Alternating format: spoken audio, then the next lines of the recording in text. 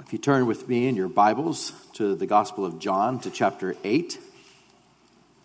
Continuing our study in the Gospel of John, but this morning we're going to focus primarily on one particular section of John 8, and then go back into the book of Genesis. John chapter 8, in verse 56, Jesus is speaking with people here, and he says in this verse, "Your father Abraham rejoiced to see my day, and he saw it and was glad." The Jews said to him, "You're not yet 50 years old, and you've seen Abraham?" And Jesus said to them, "Most assuredly I say to you, before Abraham was, I am." The focus this morning will be on the first verse there in verse 56. "Your father Abraham rejoiced to see my day, and he saw it and was glad." Incredible statement that Jesus made to the Jews living at that time and to us here this morning. To be able to be at a place in history in which Abraham would have been thousands of years before. And Jesus specifically says, Abraham, he rejoiced to see my day.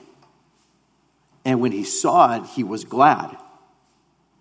He rejoiced to see my day. And when he saw it, he was glad. The tendency for us is to look and to immediately think, well, how could Abraham have seen the day of Christ? I mean, we look at history and we see what's taken place in redemptive history, and we see Adam and Eve in the garden and the fall and all that has taken place since, and bringing everybody to the point of, unto us a child has been born. It's Christ the Lord in Bethlehem. And going from there to the cross, and going from there to the resurrection, and going from there to the church, and looking at what God has done throughout history. And yet, so often we look at history in such a way as if all of a sudden Christ came here to earth, there in Bethlehem, but thinking about it as if it was not something in which was a plan from the very beginning. We see in Scripture where, like in Acts 2:23, where it says that Jesus was delivered by the determinate counsel, or the predetermined counsel and foreknowledge of God. It was something that was determined beforehand. We see that in 1 Peter 1:20, where it says that he was foreordained before the foundation of the world. Before God ever created the world, it was foreordained that Christ would come, that he would go to the cross. In the book of Revelation, in chapter 13, verse 8, he refers to the Lamb that was slain before the foundation of the world. And so we know from Scripture that Christ coming and the crucifixion and the resurrection wasn't something that was an afterthought. It wasn't something in which the sacrifices weren't enough, or all of a sudden God came to a point of a last resort and sending his son to the cross. This was something that was planned from the very beginning of time.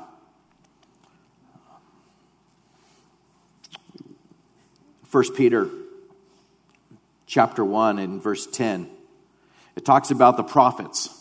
And it says, referring to our salvation, that these prophets inquired and they searched carefully. They prophesied of the grace that would come. They were searching what manner of time. They're looking at all of these things. When is Christ going to come? So the Spirit of Christ who was in them was indicating, when he testified beforehand, the sufferings of Christ and the glories that would follow. So here with the prophets, tells the Spirit of Christ was indicating to them when he testified beforehand, before any of these things happened, the sufferings of Christ and the glories that would follow. Telling them beforehand, here's what's going to happen. There's going to be the sufferings of Christ. There's going to be the glories that follow. Christ is going to come. It says, to them it was revealed that not to themselves, but To us, they were ministering the things which they now have been reported, that have now been reported to you through those who have preached the gospel to you by the Holy Spirit sent from heaven, things which angels desire to look into. And so we look and we see in history that there's these prophets, and they're writing these things, they're saying these things, that Christ is working in them, he's speaking to them, he's telling them of the things that are going to take place.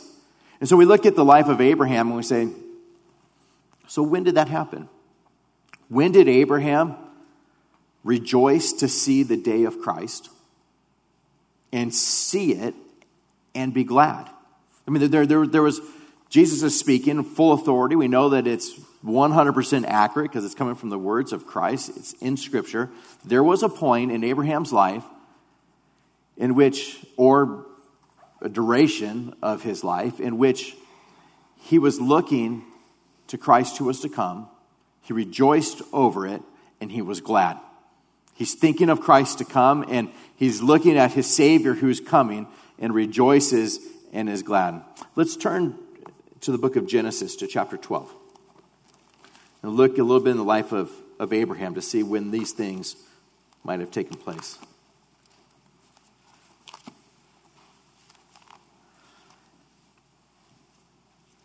In Genesis chapter 12, right there in the beginning, God comes to Abram, whose name would later be changed to Abraham. He comes to Abram, and he says, get out of your country, from your family, and from your father's house, to a land that I will show you. I will make you a great nation. I will bless you. I will make your name great, and you shall be a blessing. I will bless those who bless you, and I'll curse him who curses you. And in you, all the families of the earth shall be blessed. So that God comes to him. Here's the message. I'm going to bless you.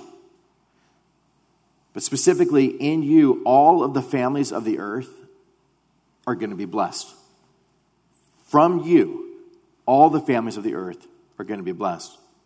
In Galatians chapter 3 and verse 7, it says, therefore, know that only those who are of faith are sons of Abraham. The Scripture, foreseeing that God would justify the Gentiles by faith, preached the gospel to Abraham beforehand, saying, in you all the nations shall be blessed. So then those who are of faith are blessed with believing Abraham. Okay, so God tells us in the book of Galatians that the gospel was preached beforehand to Abraham when God said to him, and in you all the families of the earth will be blessed. Here God tells us in the book of Galatians that that's the gospel going forward. When God says to Abraham, in you all of the families of this earth are going to be blessed, God tells us that was the gospel going forward. We think of how we got saved and what God did in our hearts. It wasn't only the Jews, but Jews and Gentiles. The gospel going forward to where me, coming from a dad who's Japanese and a mom who's English, Irish, and several other things, here in Southern California, that God would work to where the gospel would come to me, and the gospel would come to you wherever you're from. That all the families of the earth would be blessed as a result of Father Abraham, as a result of the seed that would come through Abraham. Hebrews 11:13 tells us, these all died in faith, not having received the promises, but having seen them afar off, were assured of them, embraced them, and confessed that they were strangers and pilgrims on the earth. There's these promises that are given, and they're hearing it, and they're hearing it from afar off. They're hearing what's taking place and seeing these promises from a distance, but they're embracing them, and they're confessing them, and they're saying, there's hope for us. From Abraham, from his seed, all of the families of the earth are going to be blessed as a result, and God's just saying that's the gospel going forward. But think about the circumstances in Abraham's life. In Genesis 11:30, it tells us, introduces us to his wife, Sarai. And it just tells us a little bit of information about her. And it just tells us she was barren. She had no child. That's what it gives us about Sarai there before this promise is given. So God calls Abraham to marry this woman, Sarai, and he tells us she's barren. She's barren. She has no child. She has no ability to have children. When you think of the promise that's given in Genesis chapter 12, in you, all the families of the earth shall be blessed. I'm going to bless you. You would think, God, why give him then a wife who's barren? Why would you do that? It doesn't make sense. I mean, if you're saying from the seed of Abraham, all of the nations of the earth are going to be blessed, why give him a wife that is barren? And God specifically did that. We see later on in Genesis 16 where it says, now Sarai, Abram's wife, had borne him no children. She had an Egyptian maidservant whose name was Hagar, and Sarah said to Abram, see now, the Lord has restrained me from bearing children. The Lord has restrained me. God has kept me from bearing children. Now remember, this promise is given. He's 75 years old, and God says, here's the promise that's going to be given. But what we find here is that God's going to do a work. She's barren. She has no ability to have children, but God is going to have the gospel go forward from Abram. If you look at Genesis 13 and verse 14, it tells us here that the Lord says to Abram, after Lot had separated from him, lift your eyes now and look from the place where you are, northward, southward, eastward, westward. For all the land which you see I give to you and your descendants forever. And I will make your descendants as the dust of the earth, so that if a man could number the dust of the earth, then your descendants also could be numbered. And then it says, arise, walk in the land through its length and its width, for I give it to you. There's descendants that are going to be coming from you like the sand of the sea. In Genesis 15, if you'll turn there with me to verse 1, it says there, after these things, the word of the Lord came to Abram in a vision, saying, do not be afraid, Abram. I am your shield, your exceedingly great reward. Stopping there just for a moment. Think of Abram at this point. He's been given these promises. This is what I'm going to do. He has been given a name, Abram. Your name is Abram. He's born. His parents say your name is Abram. His name means father of many. So he gets this name, Abram, and it had to be so hard for him. Having people come up, what's your name? Abram. Oh, how many kids do you have? None. And walking away and having them kind of snicker. His name means father of many, and he doesn't have any kids. He tells his wife, he tells the people, God came, he spoke to me. He said, from my seed, from my descendants, all the families of the earth are going to be blessed. And he's looking, just saying, when? I mean, I was 75 years old when the promise was given. Year after year goes by, and nothing. And so he says there in verse 2, Lord God, what will you give me, seeing I go childless, and the heir of my house is Eliezer of Damascus? Abram says, look, you've given me no offspring. Indeed, one born in my own house is my heir. And behold, the word of the Lord came to him, saying, this one shall not be your heir, but one who will come from your own body shall be your heir. Then he brought him outside and said, look now towards heaven and count the stars if you're able to number them. And he said to them, so shall your descendants be.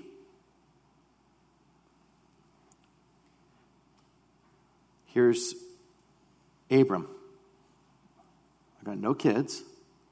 You gave me this promise. How about Eliezer?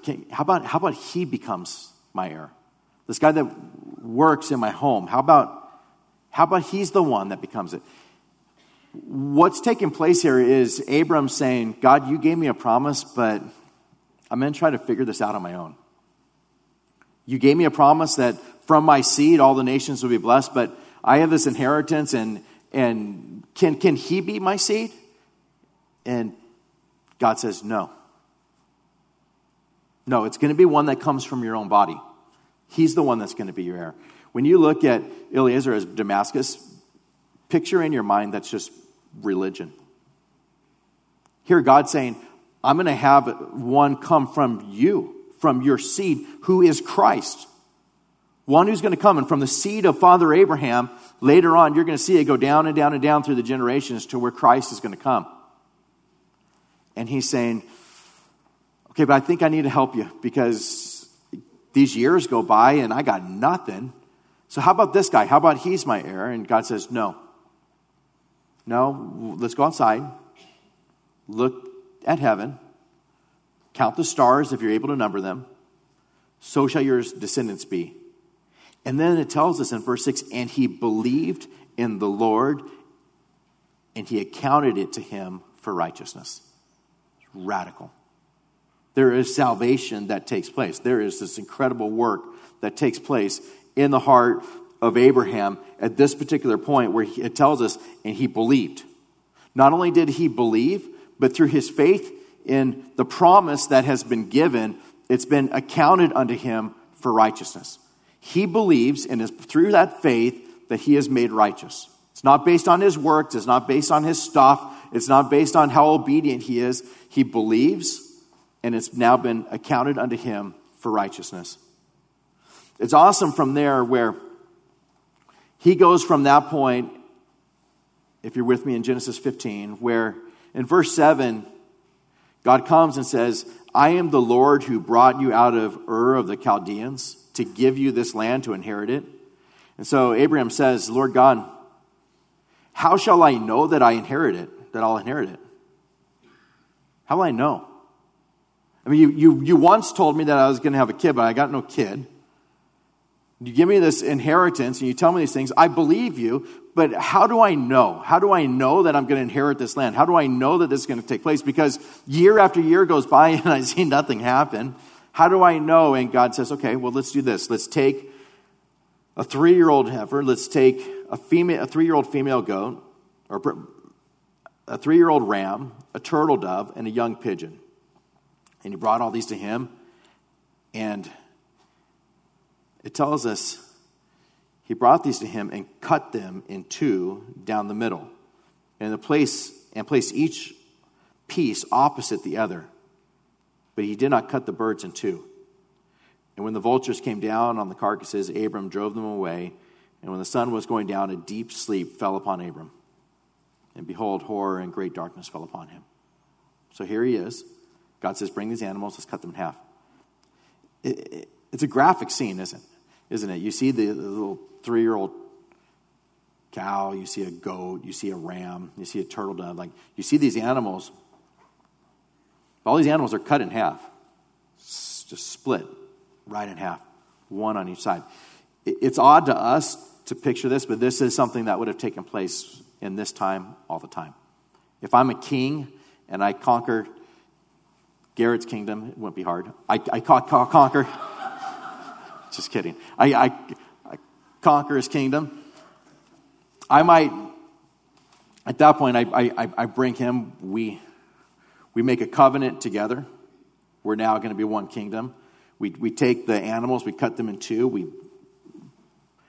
lay them out along a strip, and what we do is the two of us walk down together between the animals that have been cut in two. And what we say is this: if either one of us breaks the covenant, may the same thing happen to us as has happened to these animals. It's part of the vassal treaties that took place during that time. And so what God's saying is this, okay? Take the animals, cut them in half. But then it tells us that he has Abram fall into a deep sleep. In verse 17, it says, it came to pass when the sun went down and it was dark, that behold, there appeared a smoking oven and a burning torch that passed between those pieces. What happens is God says, Abram, you're falling asleep. We have a covenant that's being made, but you're a covenant breaker. I'm a covenant keeper. I'm going to have you fall asleep, and I'm going to go through on my own. And what he's saying is, you can't keep the covenant, but I will keep the covenant. I'm going to go through by myself, and if I break this covenant with you, may the same thing happen to me as what has happened to these animals, because I'm going through by myself. You're falling into a deep sleep. You're asleep. I'm going through. Radical picture.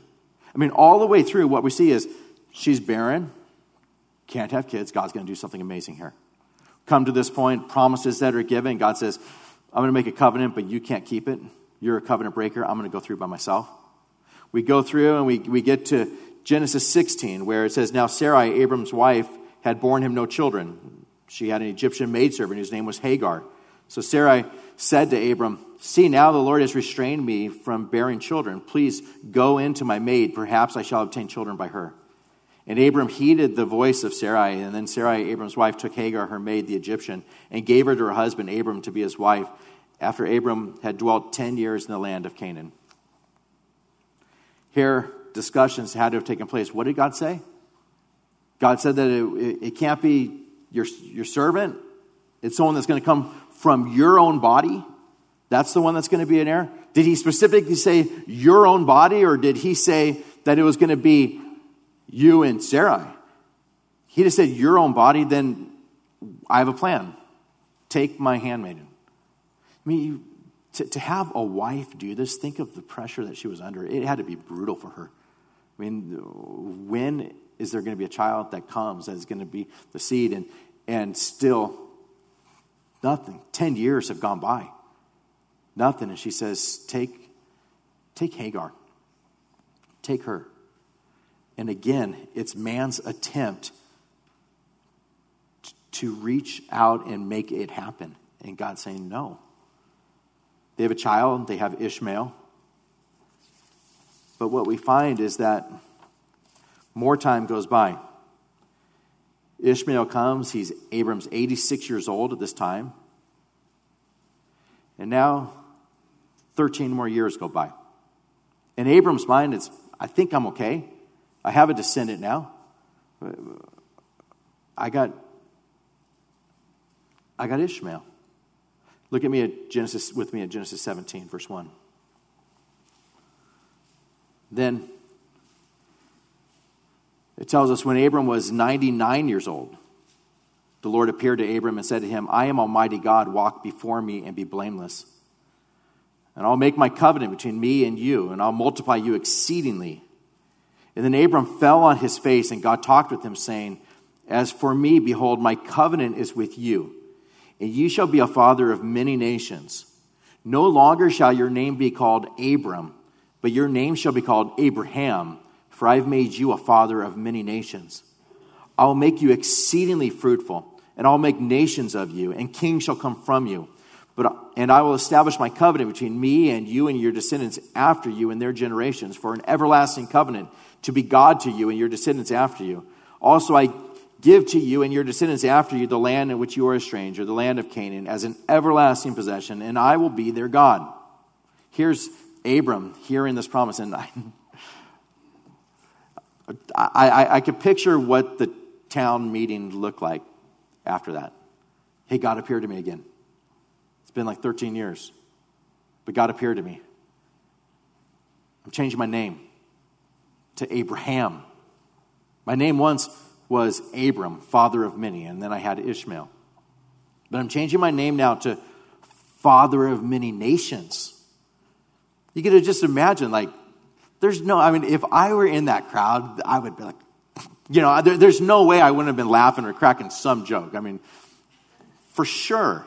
Just change his name. He had one kid, many nations. You can just picture them all walking out, and yet God comes. This is the promise. This is the promise. In verse 15 of Genesis 17, then God said to Abraham, as for Sarah, your wife, you should not call her name Sarai, but Sarah shall be her name. And I will bless her and also give you a son by her. And then I will bless her, and she shall be a mother of nations. Kings and people shall be from her. Then Abraham fell on his face and laughed and said in his heart, shall a child be born to a man who is 100 years old? And shall Sarah, who is 90 years old, bear a child? 90 years old? Why did God wait that long? Because he wanted everybody to know that when Messiah comes, it is not the result of hard work. It's not the result of our own doing. When the seed comes that is going to save the nations, when the seed comes that's going to save us, it's not going to be the result of our labor. It is going to be a result of God Almighty saving his people. You look, Carrie, why have her be barren? Because he wants us at a point where we look and say, it's all God. Why wait till she's 90? Because he wants us at a place of, that's impossible. Why wait till he's 100? Because he wants us at a place of, that's not possible. How did this happen? Well, this is what's taking place. But what does Abraham reply with? Look at verse 18. Abraham says to God, oh, that Ishmael might live before you. God just said, Sarah's going to have a son. And his response is, no, Ishmael. Just use Ishmael. And God's saying, no. Ishmael is the work of your flesh. Ishmael is the work of you trying to do what you thought you could do to make this happen. I'm not using Ishmael. Isaac will be the son of promise. Isaac's the one in whom the seed is going to come through.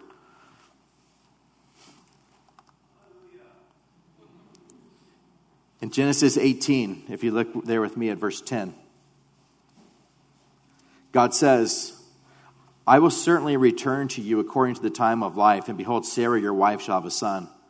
Sarah was listening in the tent door, which was behind him, and now Abraham and Sarah were old, well advanced in age, and Sarah had passed the age of childbearing.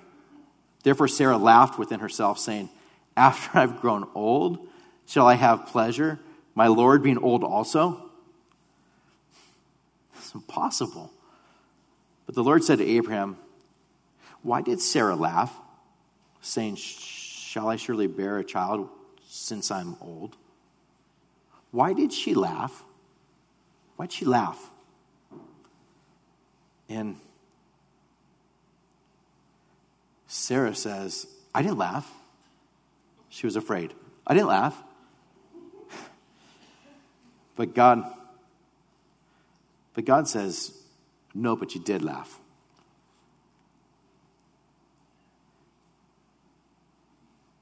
But there in verse 14, there's this incredible passage where God says, is there anything that's too hard for the Lord? Why'd she laugh? Is there anything that is too hard for the Lord? Is there anything that's too hard for him? If God's going to say, I'm going to save a people, is there anything that's too hard for him? God's going to work just in a mighty, mighty way. Turn a couple chapters further on to Genesis 22. In Genesis 22 and verse 1, it says, now it came to pass after these things that God tested Abraham and said to him, Abraham. And he said, here I am. And then he said, take now your son, your only son, Isaac, whom you love, and go to the land of Moriah and offer him there as a burnt offering on one of the mountains on which I shall tell you. Why this? All of this is the gospel going forward. Take him. Take your son, your only son, the one that is the seed, the one that is the promised one, and go and offer him up on Mount Moriah. Offer him there as a burnt offering on one of the mountains of which I shall tell you. We look and we find out later that this particular spot is the exact same spot in which Christ was crucified. So Abraham rose early in the morning. He saddled his donkey and took 2 of his young men with him and Isaac his son. And he split the wood for the burnt offering. And he arose and he went to the place which God had told him. And then on the 3rd day, Abraham lifted his eyes and saw the place afar off. And Abraham said to his young men, stay here with the donkey. The lad and I will go yonder and worship. And we will come back to you. Notice it says, and we will come back to you. So Abraham takes the wood for the burnt offering, and he laid it on Isaac his son. What does that look like to you? Here he is. Here's Isaac. Abraham takes the wood and he lays it on Isaac for Isaac to carry up to Mount Moriah. You picture the cross, don't you? Take your son, your only son, whom you love, have him take that wood. He's going to carry the wood up to the same spot in which Christ will be crucified thousands of years later. Take it. Abraham took the fire in his hand and the knife. What is that a picture of? Judgment. God's judgment coming upon him. He's got fire in his hand, and he's got a knife in his hand. Isaac's taking the wood. They're going up together. And it says here that Isaac spoke to Abraham, his father, and said, "My father." And he said, "Here I am, my son." And then he said, "Look, the fire and the wood, but where is the lamb for a burnt offering?"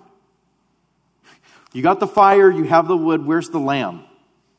And Abraham says, "My son, God will provide for himself the lamb for the burnt offering." Abraham knows that God had said, "Take your son, your only son, whom you love, and go and offer him up on the mountain that I'll show you." And now his son says, Dad, you got the knife, you got the fire, you got the wood, where's the lamb? And he says, God will provide for himself a lamb. So the two of them go up together. They came to the place in which God had told him. And Abraham built an altar there and placed the wood in order. He bound Isaac his son and laid him on the altar upon the wood. And remember, Isaac is at an age, without a doubt, he could have fought back and said, "I'm not doing this." And yet we get this picture of just as Christ willingly went, Isaac willingly goes. Abraham stretched out his hand and he took the knife to slay his son. But the angel of the Lord called to him from heaven and said, "Abraham, Abraham." And so he said, "Here I am." And he said, "Do not lay your hand on the lad or do anything to him. For now I know that you fear God, since you have not withheld your son, your only son, from me." Now, picture this. Up until this point, there have been sacrifices that have been made, but never a human sacrifice. There's this picture that is being created here in which Abraham is being made very clear that take your son, your only son, whom you love, offer him up. One that is bound there to have this knife come through him and to be burned with fire. Judgment that's coming upon him. But yet what God is doing here is he's showing that it's all pointing to Christ who is to come.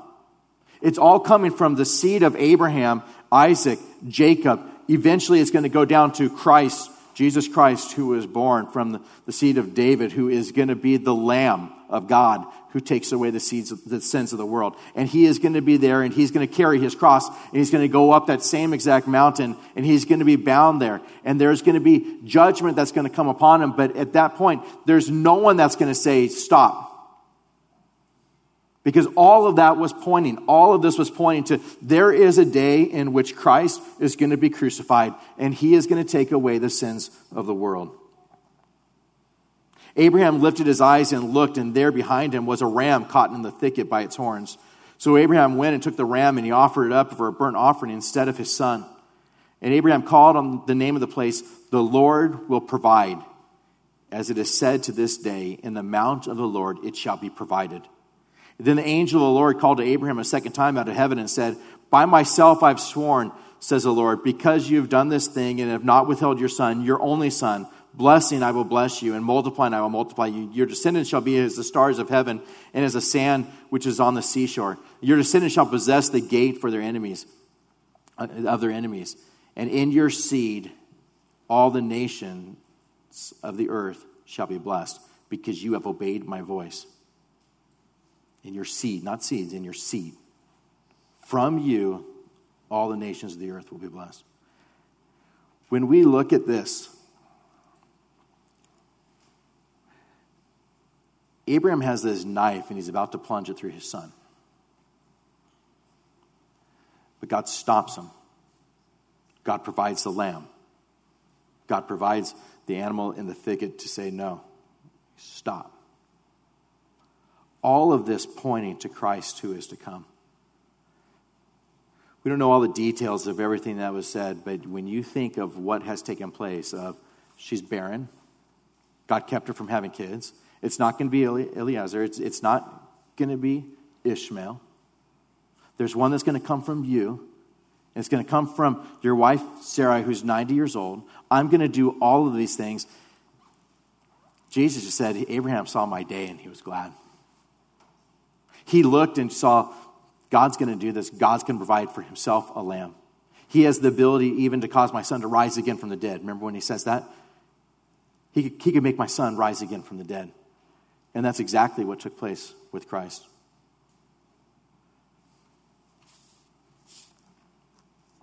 Isaac, child of promise.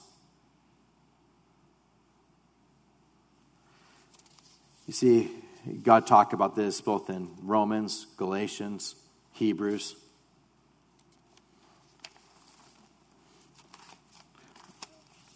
I'll close with Hebrews 11, starting in verse 8. By faith, Abraham obeyed when he was called to go out to the place which he'd receive as an inheritance. He went out, not knowing where he was going.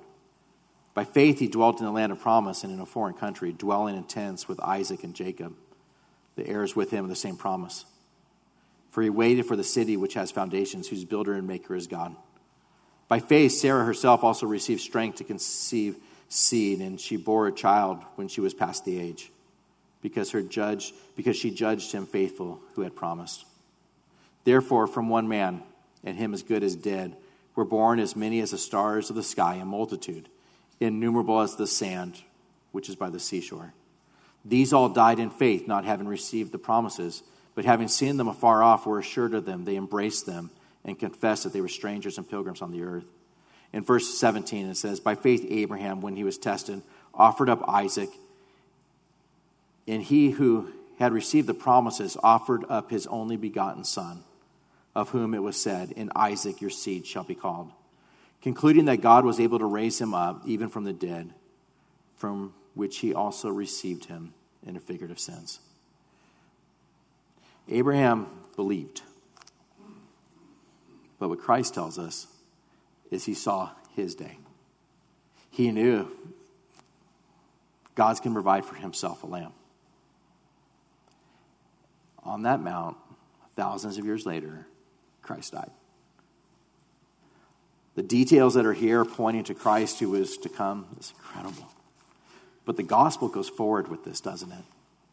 The gospel tells us that if you're sitting here this morning and saying, I think I've done okay, I got my servant. Or I think I'm okay. We got Ishmael. I think we're okay. God's saying, no, there's no works that you could ever produce that would ever earn favor with God. There's nothing that you could ever bring to God saying, is this enough? God's saying, I'm going to provide a seed that will come from Abraham, that will come from his wife, even when she was barren, even when she's 90 years old. I'm going to provide one that's going to come. And it'll be Christ the Lord. I'm going to provide one that's going to go. And when that knife should come through us and judgment should come upon us, when we should be burned with fire, God says, no, I'm going to provide my son there on that same mount, and judgment is going to come upon him. The divine judgment will come upon him, not you. He'll take it upon himself so that whosoever believes in him will not perish but have everlasting life. The whole point that you find in Romans and Galatians and Hebrews is, how did Abraham get saved? By faith. It's all by faith. How are we saved? By faith. The same faith in which Abraham believed God and it was accounted unto him for righteousness. Do you believe God when he says, I gave you my son, my only begotten son, just as Abraham offered up Isaac, his son, his only son, whom he loved. I gave you my son, a lamb without spot or blemish or any such thing. I provided him for you. He carried that cross. He went up on that same mount. He died on that cross, and he took your sins upon himself so that whosoever believes in him would not perish but have everlasting life. It's incredible when you think about it. It should give us such great confidence in the gospel. How was he saved? By works? No. How was he saved? By circumcision? No. What is it that saved him? Ishmael? No. None of those things saved him. The only thing that saved him was faith in Christ and his day which was to come and which saved him. And we look back on Christ who died for us, and we see it all come to fruition. To whosoever believes in him will not perish but have everlasting life. I pray that would give us as a congregation such great confidence that you are saved. And you see the redemptive history of God working through, even preaching the gospel to Abraham beforehand, the same gospel in which has come to us. Yet we look at it and see Christ, our Savior, died and he rose again and he lives forevermore. Will you pray with me? Lord God, we love the gospel. We're so thankful for it. We're so thankful, Lord, that you give us these pictures, even thousands of years before the cross, so that we would come to a place of seeing even Abraham saw your day and was glad. He rejoiced to see your day. He had the gospel preached to him, even at that particular time, thousands of years before you would go to the cross. And he believed in it. It was accounted unto him for righteousness. Lord, we as your people believe, and it is accounted unto us for righteousness. Yet there could be people here in our congregation this morning who think that they have done enough by their own ingenuity, by their own planning, by their own exit plan. And yet, their hope is not in the promises that you gave. The promises specifically of your Son who would come to die for them. I pray, Lord, that on this day they would see with just such clarity a God who has a plan, and a God who works that plan, and a God who saves, a God who takes his Son from the seed of Abraham all the way through, keeping his promises to the very day in which he would come, to the very day in which he'd go to the cross, on the same exact mount at that particular time where that spotless lamb would die for our sins. May that cause your people on this morning to rejoice. And if there's any here, Lord, that are not believers, may your Holy Spirit work so mightily in their hearts to ask the question, how else is that possible unless it is true? How else is it possible unless it is true that you are a God who keeps promises? Lord, on this morning, we thank you that you went through those animals alone, because you know that we're covenant breakers. We thank you that you were faithful when we're faithless. We thank you that you call us unto yourself and you draw us to you. And may we praise you with all that is within us this morning. In Jesus' name.